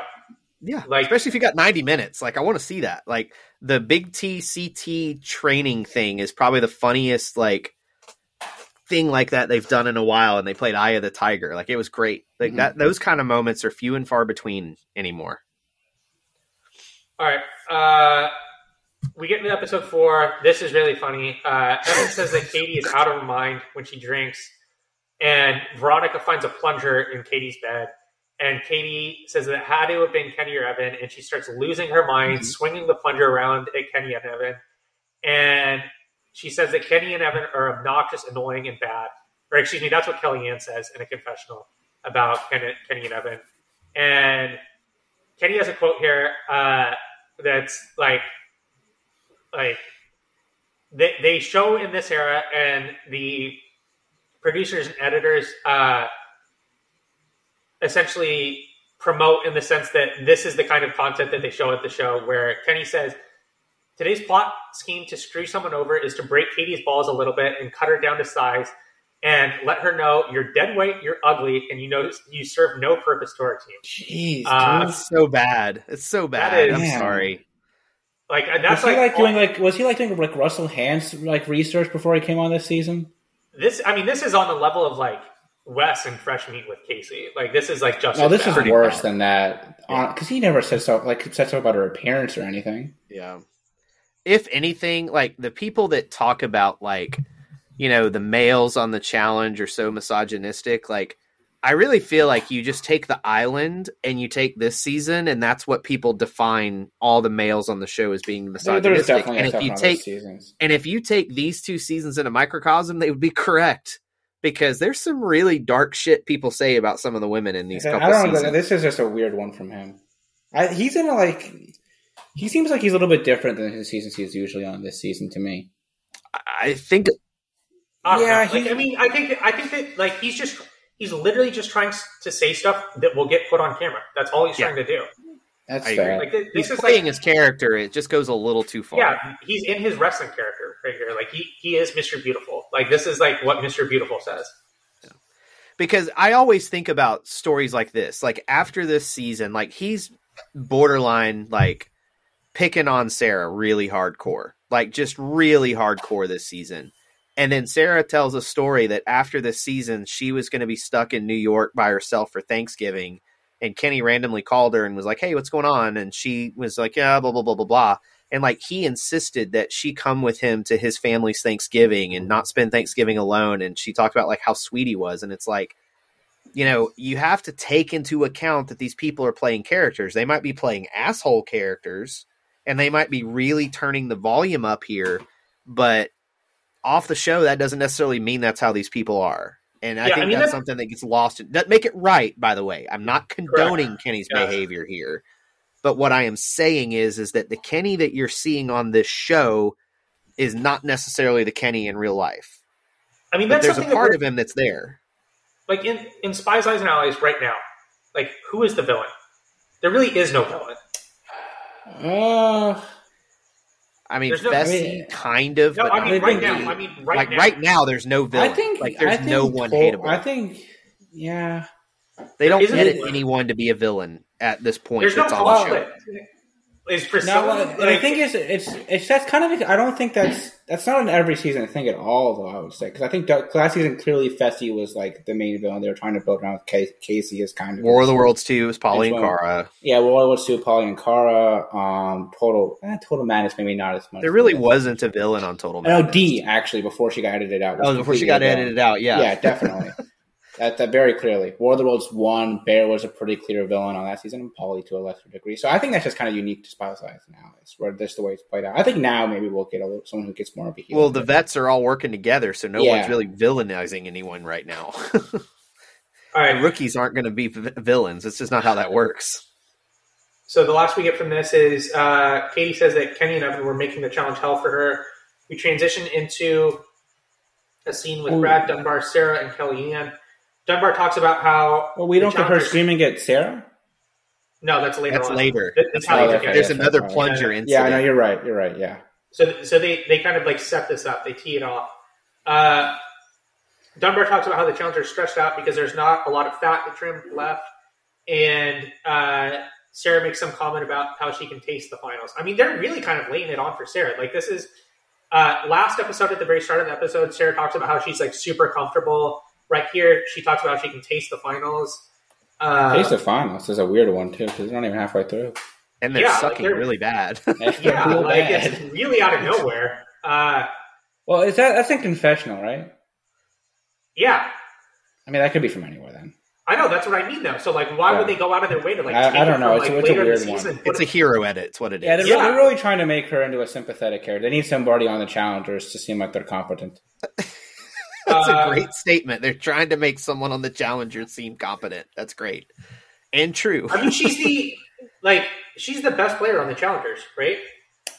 Easily, maybe Brad, but Brad's like All really around more in player. cahoots. Yeah, all around player. Sarah is the best all around player. on Yeah, the it's hard to say where her capabilities were at this point because we don't. Which is crazy see her- because like in the moment, like when you're watching the season, like when I watched this season live when I was in college. I was a junior in college, and like I would have not said that she was the best player, but like what is it? This is 10 years later now, like 14 years later, she is, or there's an argument to be made. Well, when do we think? So this is something I was saying. When do we think Sarah really gets good at the show? Like when is she noticeably well That's a good above average question. competitor? Battle of That's the a really good Seasons. question. I think it's seasons. I agree. I think Battle of the it's until Seasons is like the first season where you're like, okay, Sarah's learned how to play this game. then. Yeah, Finally, because like Rivals, she loses that elimination to Jasmine and John. way overconfident. Way Yeah. overconfident. Then X's. I mean, she went to the mission, but then Benny has the terrific stuff with. She had a Mandy. bad partner. Yeah, she gets out with a few bad hands. I don't think it's until seasons when she's. I mean, her team that season is not very good. No, And but she's she had able the to right carry them. strategy. Like the That's whole right strategy. Exactly. She was able to carry them to a couple wins. And I really think if her and Chet were able to ditch JD and Devin, they actually win the season. It's possible because Sam was atrocious. Not as bad as Devin was. Where did we have her ranked in all-time best females? I had her fifth, I believe. I had her I very don't close even to remember. Cara. I Yeah, really her don't and even Cara to me remember. her and Cara to me are kind of two sides of the same coin. Yeah. Where That was like 2 years ago. I don't remember stuff that long. Yeah. anymore. What really bothers me is we never actually saw Pete Cara and Pete Sarah on a season together, like competing against each other. We never got that kind of clash of titans between the two of them because Rivals 2, I would say, is really when Cara starts to get a lot better at the show. And then after that, they never appear on the same season, which is like weird. to me, I would actually say Kara's best first season is Free Agents. Like Cook really helped carry her. Yeah, it's like Rivals 2 and Rivals Free Agent. 2. Yeah. Free Agents is the one where Kara started to make a name for herself. And Finally. then they're never on a season together, which is so weird after that. Well, she took a lot of time off in that range, and then Sarah quit. After Rivals 3. Wonder why? Yeah, well, then she only does X's 2 and Rivals 3, and Cara's just not on either of those. Yeah. Kara didn't have any other exes at the time. No, I mean, I feel like Rivals 2 would have been so much better if Cara was Wes's partner instead of the way it played out. Yeah. All right. Back to this. So, all right. We get a scene on a much more downer note. Tanya's drunk again. Kata says that Johnny, Evan, and Kenny have been taking advantage of Tanya. He also says that Tanya's been creating an easy target for herself, and Kenny throws something in Tanya's hair. Not sure what it is. It looked like sunscreen. Yeah, or lotion or something like that. And then Evan starts to take Tanya to bed, and then Johnny throws baby powder in her face or something. We get a confessional from Wes where he says that Tanya is a ticking time bomb, just kind of foreshadowing what happens later on in the episode. And in a confessional from Tanya, she says that there is a line with her and they've definitely crossed it as she cries. So that's definitely a really rough moment in this episode. And it continues where we get a conversation between Tanya and Katie. And Tanya tells Katie that her life outside of the show is a lot harder than what's going on in the show with everything that's going on. And that she says that she wished she didn't drink as much, but she does. And that she says that she can't drink that much every night, and she knows it's an issue. And Brad says in a confessional that Tanya just got divorced, and we learned that. And Abis comes in partway through this and kind of listens to her and tries to motivate her. And she says that Tanya just needs to get some help, which is the truth. And it also wouldn't have hurt if the guys had laid off of her a little bit. You know what I mean? What's production doing right now? They don't care. I mean, obviously, if they cared, she wouldn't have been on the season. Quite frankly. I just... having a daughter now and seeing something like this is just getting harder and harder to see that, because it's just somebody needed to be a positive influence in this woman's life, and I hope she has it now. I've heard that she's doing well, thank God. After all she's been through, I'm glad she seems to be doing well now. I just like I have a hard time seeing people make fun of like the easy target. You know what I mean? Like, it's one thing if you're all having fun and joking and jest. Like, this is just mean at this point. Like, it's really mean. I think part of, like, I'd be curious to go back and rewatch, like, the Real Worlds and, like, other stuff around this time, because I think it was more normal to enable behavior like that. Totally. On those, like, totally. Yeah, like that. And it's just, there was never a line crossed because they never bothered to draw a line, even on the show at all. Well, if you remember, Real World Cancun was airing during this time. And that was the season where Jasmine and Jonna were fighting over the same guy, and Jonna was losing her mind and throwing things and breaking windows. And there was one person having an affair with a married man on the show. Like, there was a lot of really sketchy shit that was promoted as fun and good during this time. Really rough season. It was just like an uncomfortable season to watch. It was like one of the few that I watched like in real time when it was going on. So Katie and Kim in a scene talk about how the guys have gone too far, and Katie knows that they're going to try and get rid of her, which just about to happen. She knows when the guillotine's coming, at least. They get a clue. Now we get the scene with Katie where she finds the plunger again. Yeah. Before we go into this, first of all, I've heard the conditions that they were in Thailand, how bad the food was. Everybody's stomachs were messed up. No AC. Like, this plunger was well used. Ugh. Like, well used. Like, I can understand why Katie was so pissed about it. And if Evan and Kenny and Johnny were going to pull this prank, I pray to God they at least washed this thing off before they did it. Because, like... I would bet no on that. I would bet no. So I can understand why Katie's so pissed. Like, I would be pissed. Like, really pissed. I probably would have had the same reaction. All right. So Katie finds a plunger in her room, and she starts flipping out again. And Avis says that people are just, like, feeding with fire at this point. Katie... So everyone's laughing. Kenny's in there. Sarah's in there. Johnny and Avis is in there. A lot of people. And Sarah just starts smiling. They're all in the same room at this point, right? All the champions are in that same outside of West. Oh, I don't know. But so Katie sees Sarah. Supposedly the only two places in the house that had AC were the bedrooms. That's it. Those are the only places. Did West's bedroom have AC? No, it didn't. So Katie sees Sarah laughing at her, and it's kind of one of those things where she's just so pissed and she's seeing red that she just picks someone out that's like upset at her. And maybe there's things that went on outside of this that she didn't necessarily care for Sarah because of those. But she screams at Sarah. She's like, "Get the fuck out of here!" And this is on the same level as Mr. Beautiful's quote earlier. She starts screaming things at Sarah, and she says, "You're fat and you got tattoos. Nobody gives a fuck." And that's what she says to Sarah. When she pushes, she like eats her out the room. Pushes her out the door. She pushes her, yeah. And Johnny starts having to like get in between the two of them as they're he grabs her. Johnny's being the voice of reason. That's bad. Exactly. When Johnny Bananas is splitting up fights, that's when things have really gotten to a point. Kenny and Evan console Sarah the next day. There's a large group that talk to her because Sarah's taking this hard. And she's like, this is her first experience on the show. And she's like, makes a point to say that she just doesn't want to look like a fool in the end. And it come out that all these people that were being nice to her actually like don't like her.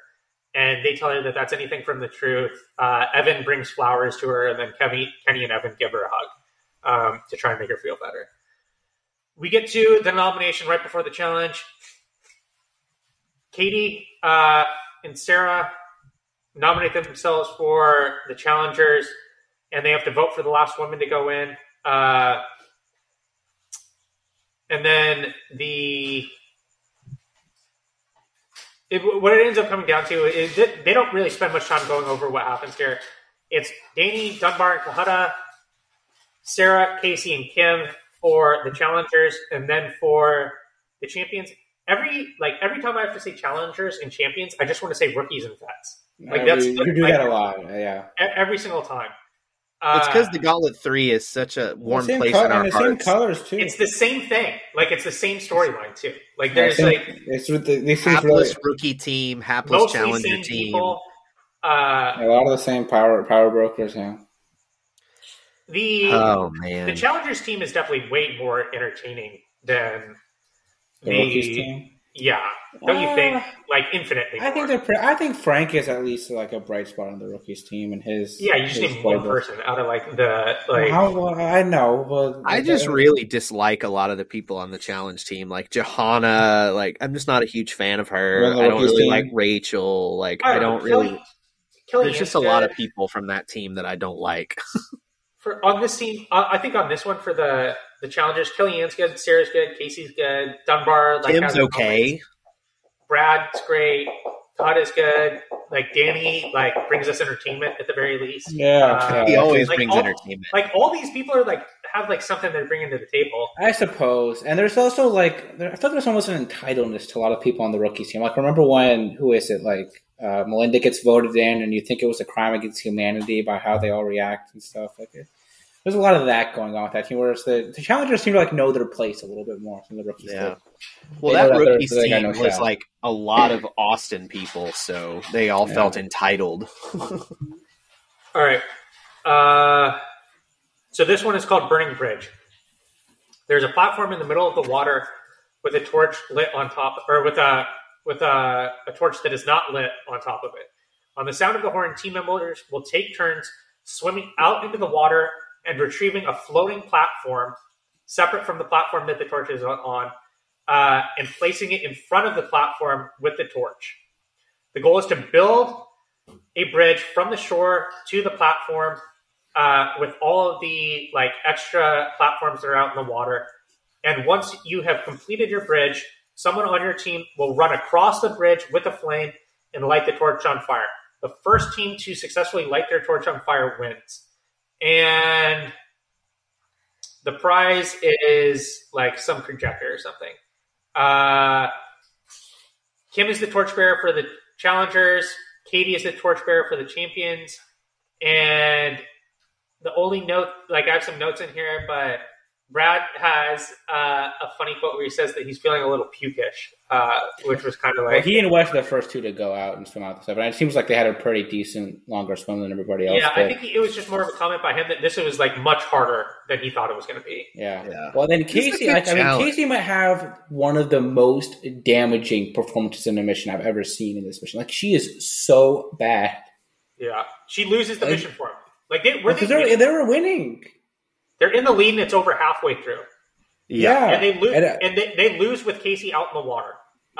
She comes onto the shore because they tell her to come to shore because there's no reason to have her out there because she can't do it. She can't do it. Tim's just come back. Just come back. And everybody else seems to do it, and it's obviously very difficult, but it's not completely untenable. That's one of the reasons that it makes the moment from last episode where they don't vote her into elimination as bad as it is.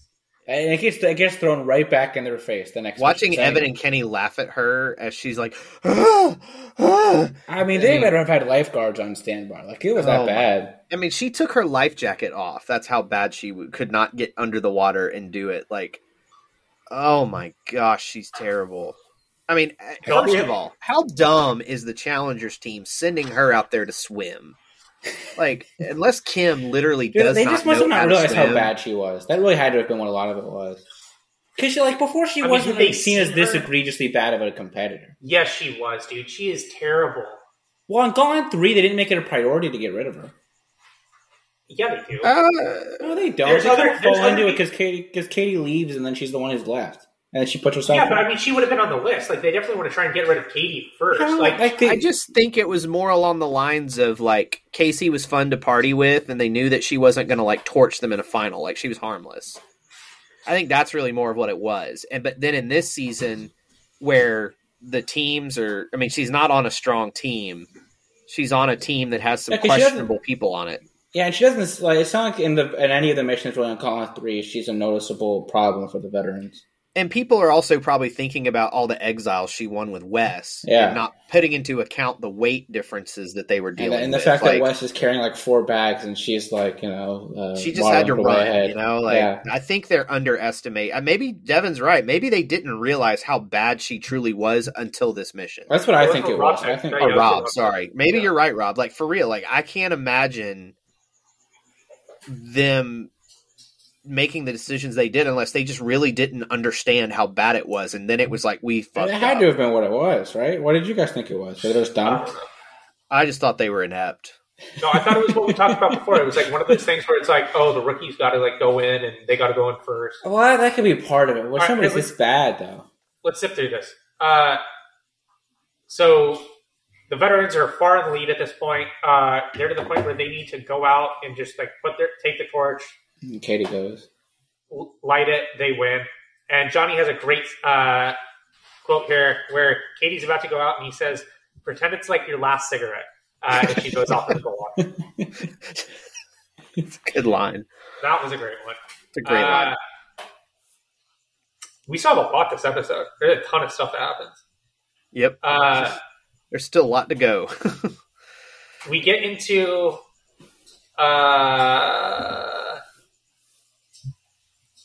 where are we? So they're something that they really screwed up here is they made Kim the torchbearer for. Oh yeah, like he said that earlier. Really, like even though Kim doesn't like water, like she probably would have been like physically able to complete this. Whereas Casey is not. So we get were they in life jackets? Kind of. Somewhere Casey was. So we get into the deliberation for the champions as they decide who they want to put into elimination, and Darrell pretty much nominates himself as long as it's fine that he goes against Danny. He knew. He knows. He knew. He calls him El Lardo in his confessional. El Lardo. He would and they play a quick montage of him eating different things. 3 Thai hamburgers from like a cafeteria catering service. In Thai, yeah. Yeah, those are good, right? Katie pretty much thought of him as like that overweight. He's pretty heavy. I don't know if he's pretty heavy. He's not like cut. Like he's a big guy, but it's doughy. Katie says that she's fine with going in, but she wants to go in against Casey. And Johnny's like, hold the phone. No. Like, she's the reason we just won that mission. And like they pretty much like resolve to her to go against Sarah. I think Katie knows that like she's going in here, like she doesn't have the numbers. There's nothing she can do, and she's fine. So why isn't she doing any like scheming earlier? She just doesn't have the heart for it. I don't know. I think Katie just knows her role. Like that's the thing. Like I mean, Wes is willing to work with anybody here. Like you could have done some stuff to shake things up. Like that's a lot of what I don't get. It's like Wes is on the outside. There's other people who know. Like Veronica knows she's not in the power group. Katie knows she's not in the power group. It's just all these people don't like each other, so they're unwilling to come to the same conclusion. I just think they know Evan and Kenny have such a stranglehold on the game. There's not much they can do. Like it's just the way this format. Well, like if all 3 of them resolve to throw missions, then what are they going to do? They'll get thrown in the inner circle every time. Well, okay, fine. They're throwing the missions, then challengers won't pick them. But if they all 3 get thrown in and then they have to perform, are they going to throw a mission so that their fate is in the team's hands? I think that's my goal. Like, I don't get why they don't do that, to be honest. Yeah, it does make sense. They should have. There's just a lot of this one in particular. Like, if they go out in the water and just tread water for a little bit, or go help Casey move hers over, then then what happens? All right, what goes on next? This is the bad part with Tanya. We're there after deliberation. This is where we're at. Yeah, we can skip over. Well, here, let's just zoom through some of this stuff. So Susie tells Sarah that after nomination that she hates being part of like her having to go in. Then we get a confession from Danny where he says that the elimination versus Darrell is not going to be a cakewalk. Then they try and play some comical moments of Tanya here. It just does not go over. Which we won't talk about just because it's just kicking her while she's down. Right, like it's just sad the things they show of her here. It's just bad. So Tanya tells Veronica that she feels like she's reliving Inferno 2 when the girls made fun of her, Veronica being one of the girls. And in my notes here, I bet Casey looks so young here. She looks like she's like 16 years old. And then She was like 18 when she came on. 20. Probably 20 when this was filmed. Veronica says that Tanya has different personalities when she gets drunk. And Tanya has a moment here where they start to get into it outside on the patio. Veronica's egging her on, and Tanya says that she's not going to back down from Veronica anymore, and goes into the house and tells Johnny, Kenny, Dunbar, and Kahutta, etc. that Veronica's leaving, that she's had enough, and she says that she hates Veronica. This is where it all pretty much tumbles downhill and goes to the end, but everyone's kind of in the area upstairs, or not everyone. At this point, it's Kim and it was Wes, Kahutta, Veronica. I think Johnny's up there too. And, There's a lot of them it started up there, out as just Kim and it was just Kim and Veronica, and then the fight started and everybody came in. Let's just roll into it. So Kim and Veronica are upstairs, and Kim tells Veronica that Tanya's crazy, and Veronica says that Tanya's been a bigger drunk now than she's ever been. Noodles are involved again. Both of them, I think, are eating noodles. Or at least Veronica is. a cup of noodles. Tanya comes into the room. She kind of I think maybe overhears what's going on. And Kim says that in a confessional that they're kind of just provoking each other. Tanya throws Veronica's noodles on the ground, and Veronica starts telling Tanya that she looks crazy. And that's really just the way to get under the skin of her. You know what I mean? She's really just grinding her gears. And the more she says that, the more Tanya gets in her face and gets upset. And they start, there's a bunch of words that are said back and forth.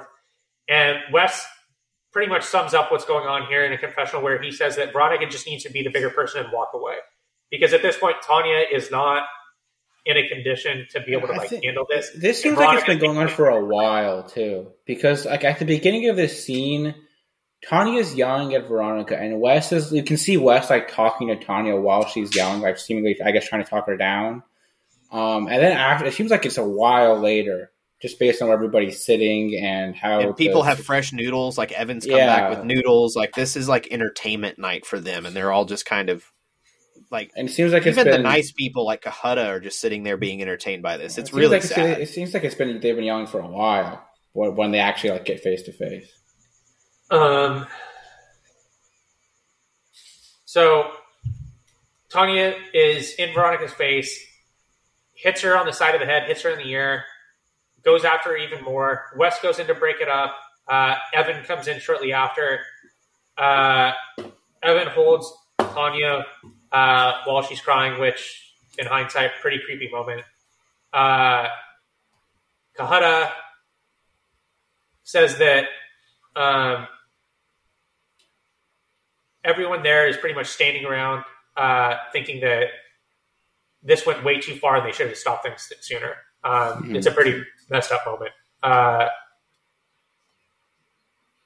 Evan, in hindsight with all of this, I don't even know if we want to talk about this next scene. No. These next I do want to bring up, we're going to skip over a lot of this.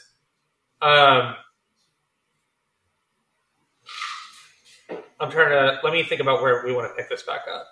I don't know. Let's just at least we can mention it. We can mention briefly. Let me just say what happens. Just because we're pretty good about covering everything, regardless of how rough it is at times. Yeah. I mean, this is as rough as it gets. This might be the lowest moment in the history of the show, and that's covering a lot of ground. Yeah, it probably is. Evan says that as much as they bother Tanya, she's part of their family, and so that they need to embrace her, comfort her, and help her through this. And this is while Evan's outside with Tanya, Kenny, Kahutta, and maybe some other people. And he says that if Tanya calls when she goes home, they're going to pick up and they're going to be for her. Which, all this with Evan and Kenny being present is pretty twisted in hindsight. Very hypocritical. Yeah. Well, and Wes brings it up here. But Evan tells Veronica that she went too far. Johnny agrees. And this is in front of a large group in the house. This is while they're pretty much, at this point, they're escorting Tanya from the house. Yeah, Tanya's been taken out by production at this point. And Tanya, again, talks about how she's drinking to kind of, handle her emotions. And Tanya's out of the house at this point. And I think this is probably Wes's best moment in the season, where Evan says, we've all had our fun with Tanya. And Wes stops him and corrects him and says that he hasn't, done anything to, harm Tanya, emotionally, physically, etc. Derek hasn't, Todd hasn't. They've never mistreated her in any way. And he says in a confessional that Johnny, Evan, and Kevin had been nothing but insulting and mean to Tanya, and that the moment Tanya leaves, they say that Tanya has all these problems and everyone should be nice to her, and that it's completely hypocritical with the way that they've been acting to her throughout the entire course of the season. And as you're right, it's really fucked up. And I don't know how, I really don't know how they can do it with a straight face, to be honest. They're pretty much the direct contributors to the situation that's involved. Even though they weren't Veronica and they didn't, instigate her in this situation, they pretty much, created an environment where it led to this, and were direct contributors. Yeah. And then they're then they start singling out Veronica she was the big problem here. And I mean, she had things she could have done better, certainly, but she's far from the biggest. They did their best to pin it all on her in that conversation. They did their best. Well, Veronica was the one who, ultimately,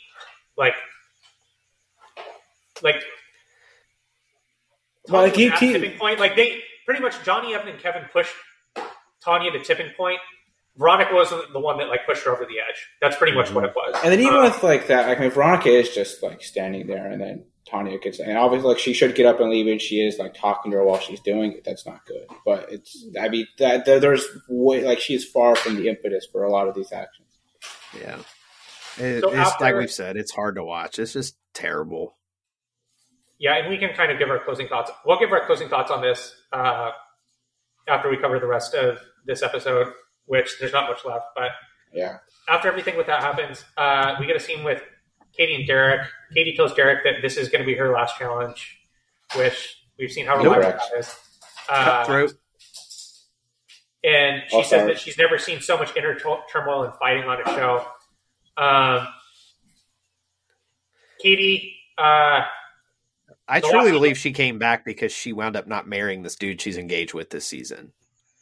Because she talks about how she was getting engaged, she was engaged, and she was moving on with her life. Well, I think that broke down, and she wound up going back on the show. So Katie and Sarah pack their bags. Sarah says she's not nervous. Danny says he's extremely confident, knowing that he's going to come back. Knowing.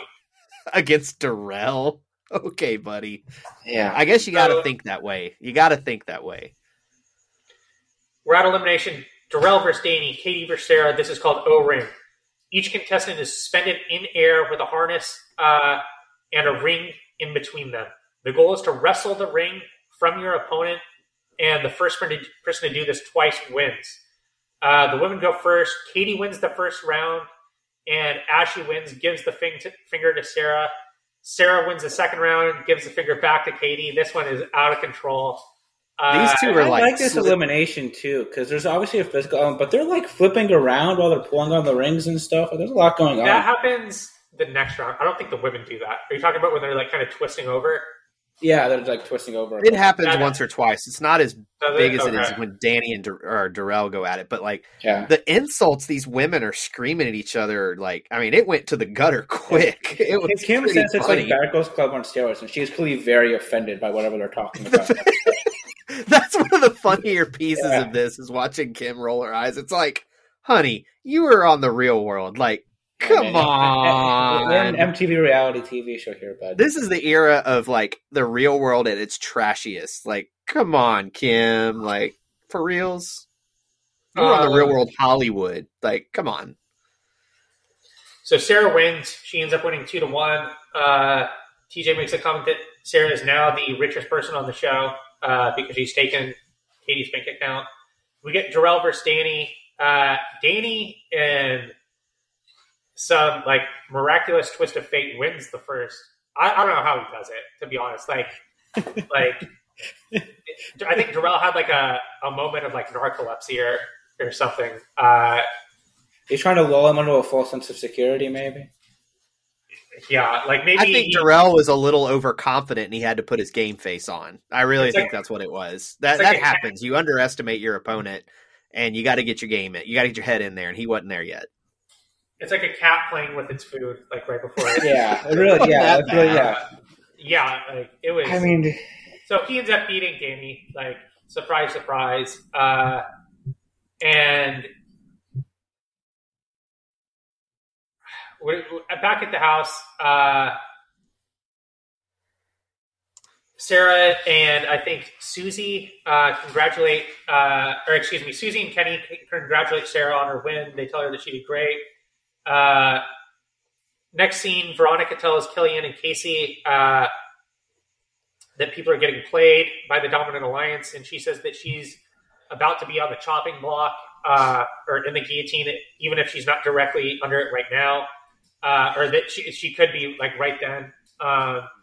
And Evan tells Kenny, the last scene that we get is Evan and Kenny talk, and they said that their goal this whole time is to make it to the final week and pretty much trick people the entire way. Well, they're talking, and they're also like they have the bunk bed with like the sheets over it, and you think it's like, oh, it's Evan and Veronica who are like talking and skin at the end. It's like, no, it's Evan and Kenny. So make it to the final week and trick everyone until you get there. That's the quote. It's got to be good philosophy of life, too, right? Make it to the end and trick everybody until you get there. The Bishop Sycamore strategy. Are they still playing people? Or did they cancel? I think they're rendered defunct. All right. A lot happens in these episodes. Like, I'll say that. Particularly this last episode. When you think about this, we're almost 2 hours in talking about 84 minutes of airtime. I know we tend to go long. That's a lot to get to. It is, but like, what do we average? We average, 1.2 times the length of each episode, typically? It depends. Yeah, it's not a bad guesstimate, no. But that would still be over, right? Because these are 42-minute episodes. Yeah, I mean, we almost doubled it. It's still over, yeah. So we're still. So it just so much happens, and after this, it starts to really get less dramatic as we go through the rest of the season. But like this, really, you can't call it the best. We kind of talked about this last episode. It's so hard. If you can eliminate the Tanya awfulness that occurs here, this might be the strongest run this show ever had in terms of back-to-back episodes. But the whole Tanya situation just casts such like a negative energy on all of it that you really can't say that. I mean, it's hard for me. Yeah, it's hard for me to do that because so much of it all plays into each other. I guess some of the West stuff is kind of isolated, but beyond that, everything else still kind of blends into one environment that was going on. So it's hard for me to separate it out from that. Yeah, I don't know. Has she been has anyone heard from her? With how she's doing in her life now? Does she do interviews? No, she will not do interviews. Not do interviews. She's apparently, from what I have understood, she is, in order to get the settlement she was never allowed to talk about anything that happened publicly or what the terms of the settlement were or what, all these kinds of things. So she pretty much was handed a check and it was like, go restart your life. We never want to hear of you ever again is essentially the vibe I got. And from what I have heard, she is living somewhere and she's owns a hairdresser, owns a salon or something. Seems to be doing okay from last I heard. This was 4 years ago. So I mean, I hope she's doing well. Chick deserves it with all the shit we saw. If what we saw on screen was this bad and she said that her real life is worse, Chick deserved a break. Good for her if she's doing well. I remember she was on a True Life. I'm a Reality Star. Do you remember that? No, I don't. You remember like When? MTV would do those like True Life episodes? Do you remember that? I do know remember that because it would be when. like So there True was- Life, I'm a heroin addict kind of things. Like that was the kind of stuff that show was really good. I like that show a lot. But there was one like a True Life, I'm a Reality Star, and she was one of like the 3 people that was on it. Yeah, and I just remember thinking, yeah, she had like a lot going on. I know. So from what I'm reading, it says that she did gain. She is sober now, and then she owns a salon. So and that's of 2016. That's She good. says she's a genuinely happy person now. So it seems like things have been a bounce back. Good. Hope she. I'm assuming she got the help she needed. So I hate that it took a lawsuit and a bunch of stuff like that to make that happen, but good for her that she's in a better place. Yeah. It I should have think never we should come to end on. that. Yeah, I think we should end on that. Like, I don't. I feel like I don't want to like diminish like anything that like happens to her like throughout the course of the season. I think that's the one thing that I think we've like tried to handle this like as best we can and like do this in like a very delicate way because it's like a fucked up situation. There's no way to get around it. There was we had a lot of conversation about like how we wanted to discuss this and how we wanted to go about it. And it was something that like we felt like we had to talk about if we wanted to talk about this season. And I think we did a good job. I hope we did. Yeah, I mean, it's just one of those things where you can't like feel any worse for her. You know, like I mean, you pretty much knowing what happens with the lawsuit and like seeing how she's treated in this season, it's absolutely horrifying. Yeah, it is. And yeah, I mean, we're gonna leave it with that. Like, I mean, it's great to hear that she's doing so well now, and we wish her the best. So, thanks for listening to this episode, and we'll talk to you again later next week.